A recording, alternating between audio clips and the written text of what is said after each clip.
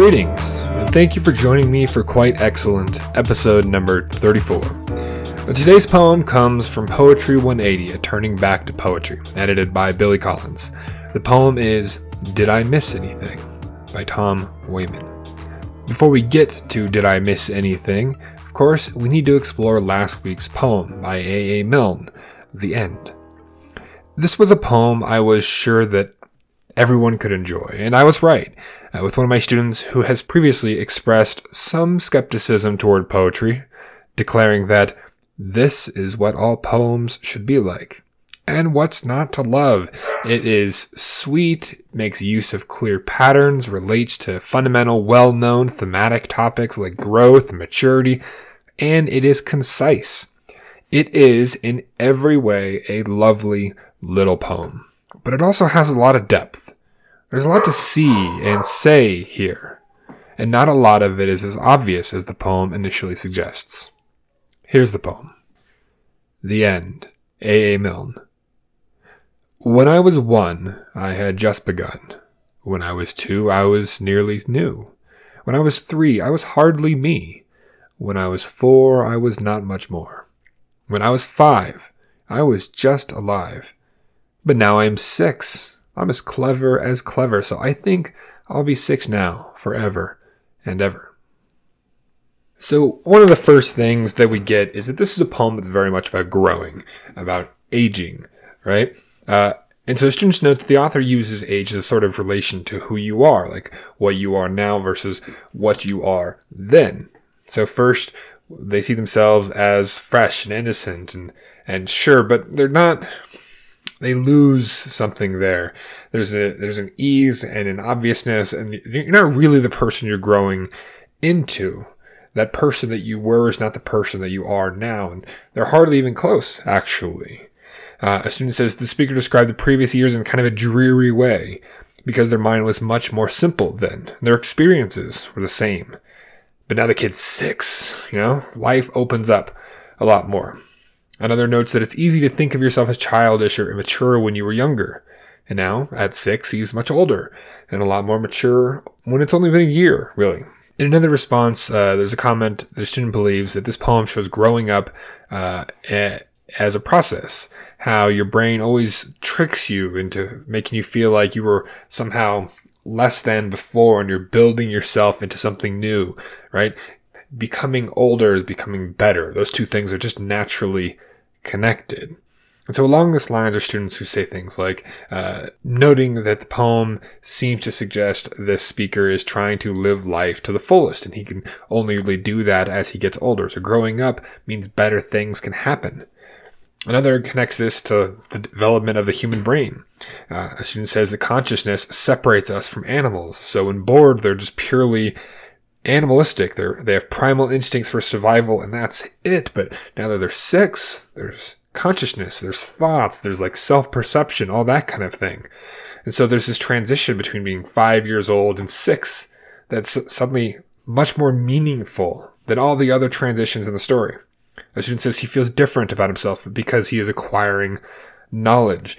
And I think this is a really clever idea, by the way, here, because the poem does talk about being clever than clever at 6 years old. And so maybe it's not just that he's growing, but also that he's learning about the world. So this growth, this maturity isn't just the passage of time, but it's the accumulation of knowledge and thinking and complexity of thought. And I think that's really clever. I think that makes sense. Now, in addition to thinking about this from the position of the speaker being a young person, students also considered this both as a young person wanting to stay young, but also potentially as an older person wanting to be young again. So let's start with the former. Student says the speaker feels as if they are clever and happy as they ever could be. So there's no real reason to age anymore.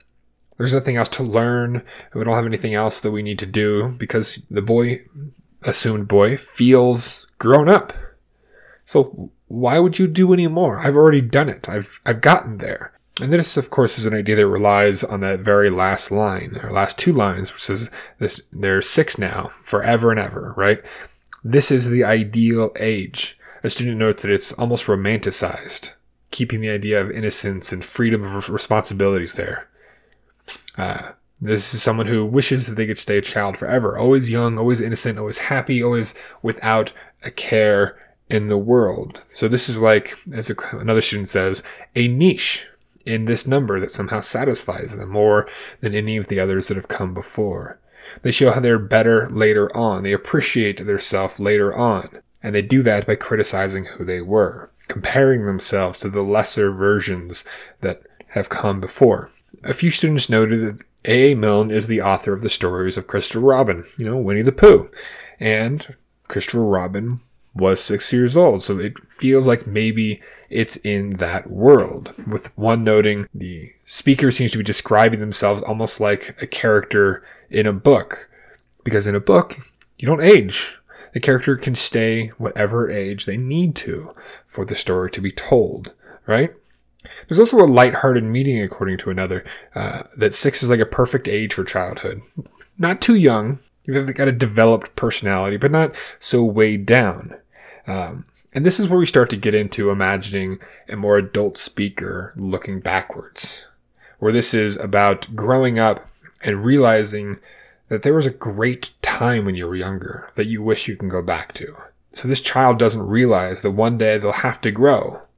And according to one student, face the cold, dark world that lies ahead. So looking back to that time where you didn't have to deal with the realities of the complications of life, with society, with culture, with work, with the economy, with politics, with all of these things that complicate our day-to-day existence. There was a period of time without all of that, with just the joy there. And maybe this is an adult speaker looking back and thinking fondly of that period. But the adult speaker is not just looking back maybe and hoping that this was the case. This also may be a kind of adult voice or an assumed adult audience who's listening to this younger voice and recognizing something kind of amusing in it. Because a number of students commented on the fact that there's a kind of ignorance in here. Ignorance is just not knowing, by the way. It doesn't necessarily mean anything bad. But a student notes that a child will always consider themselves to be big boys and big girls. Doesn't matter the age.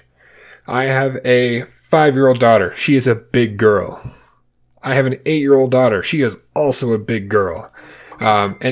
This is just something that comes with being young and wanting to be thought of as bigger, right? So a student notes that the speaker has a kind of blissful ignorance of how aging and responsibility works. When the speaker says that they'll be 6 now forever and ever, this is what we're talking about. This assumption that I know how things work. I get that. And this statement reminds the reader of when they were younger and thought they knew everything there is to know. So if you assume that this is an older reader, hearing these lines, there's something kind of funny in it. There's humor in it here. A student says that this explains how a child can be so certain about things they don't understand and believe they're wildly smart. They're clever, as the poem says. But in response, we have a statement from another student that says 6-year-olds are not known for their cleverness. When he says he wants to be 6 forever, I think he means that he wants to be the age he is because he feels uncomfortable growing up. So this is a complication of that idea of feeling mature and actually suggesting some uncertainty, right, of growing older. But regardless, there's an important thing about tone here, and a student mentions this. They say that the certainty that the speaker has about wanting to remain 6 shows that it's earnest, it's honest, and because of that, we can see it that it's not meant to make us laugh.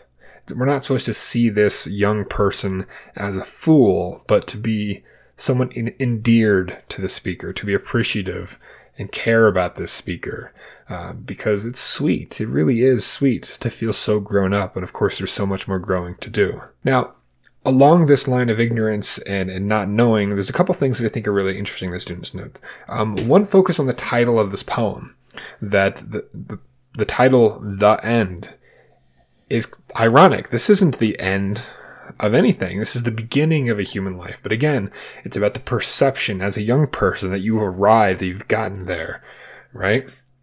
And there's another comment in here that I think is really interesting. Only one student actually, notes that all of the ages of this poem are capitalized. 1, 2, 3, 4, 5, except for 6. The final stage is not capitalized, as though despite being older, it's actually less than the other ones. It doesn't feel as big. Maybe there's a kind of recognition in these last 2 lines about being 6, so that no matter what the student says or what the young person says about feeling older, the poet, the author, the speaker, whoever seems to recognize that this isn't going to be a stage that always lasts, where you feel comfortable and perfect about the age you are. Now, since we're talking about capitalization and those kind of choices to structure the poem in interesting ways, let's talk about structure, which is, of course, my favorite thing to talk about. It's just so interesting how a poet can create meaning out of structure. And this was an area that a lot of students tackled this time, which is great. Usually it's a little more difficult, and so it's easy to stay away from. But yeah, I'm excited for all the work the students did. A student notes the poem takes the form of rhyming couplets, which emphasizes an infantile nature to a poem, with another on that same line saying that their lines, the couplets are short and simple, representing how childhood can be this way. And again, these couplets are rhyming, and they're playful, and they're kind of sing-song, and yeah, there's something almost nursery rhymish in them, I think. A student notes that there are only 4 words per line in the earlier ages, until you get to 6, really. So 4 or 5 words per line indicates that kind of simplicity, right? A student says that there's only 5 rhyming couplets to represent that the 5 years of life are rhymed, or that they're consistent, they're similar, they're staying the same. And a few students noted that the last 2 are different. They're not rhyming couplets. The author is indicating, according to one student, that before he was 6, life was routine, maybe even boring. But this sudden change shows how simplicity has been lost. Simplicity gives way to complexity as a student, or the young person, gets older. So we move from simple and potentially boring in these past years to changes that are reflected in the actual structure of the poem to show this age change, this maturity change, this knowledge change, which is why, according to one student, that the speaker dedicates more than a single 2-line stanza to the 6th age. They think differently suddenly and express their thoughts in other more descriptive and complex ways, as most people do as they age, right? And again, along these lines, this is, once again, a young person who believes that they are the smartest they can possibly be, despite the change happening at age 6. They're oblivious to how the world is around them. So they're unaware that they really are kind of presenting themselves in a pretty similar way. Sure, we're using 4 lines to talk about an age instead of 2, but that's only a real doubling. There's certainly more room for complexity. There is still rhyme there, even if it is slightly changed a little bit. And one student notes that the last poem is so very different that it really does emphasize the need or longing of being 6 forever. This is the change that the speaker wants to maintain, that wants to keep forever. And yeah, I think that makes a lot of sense. Now, there were a few students who had a very, very different response to any of this. And so I'm going to mention it. But because the poem has the end as the title, students were fairly logically, I think, thinking of endings. And if you're talking about life and growing and aging, there's only one definite end there, and that's death. And so a few students made this connection that there's something a little bit more haunting happening in here. A student said that I believe that the speaker is telling us that they had passed away and that they had accepted that. They will be 6 forever, which is kind of ominous. It's unsettling to be in that space at the end of the poem. Again, a total contradiction, really, to the lighthearted, playful, earnest, maybe ignorant and innocent voice that we had previously mentioned. Another says that the poem ends on a wildly different place than the other parts of the poem. That this is something that doesn't really last. That this is something that the author is maybe recognizing can't be maintained, potentially because there's a goodbye that has to happen here. There is an end that is coming. And so that change towards the end in the last 2 stanzas recognizes that the innocence that's there, the life that's being enjoyed, the simplicity is going to end. If not literally in death, as another student said, then figuratively in the death of childhood at the very least. Now, I don't know that in my reading, I think that this is referring to death. I don't think there's enough in here to suggest, outside of the title, I suppose, anything that isn't pleasant and rewarding and enjoyable.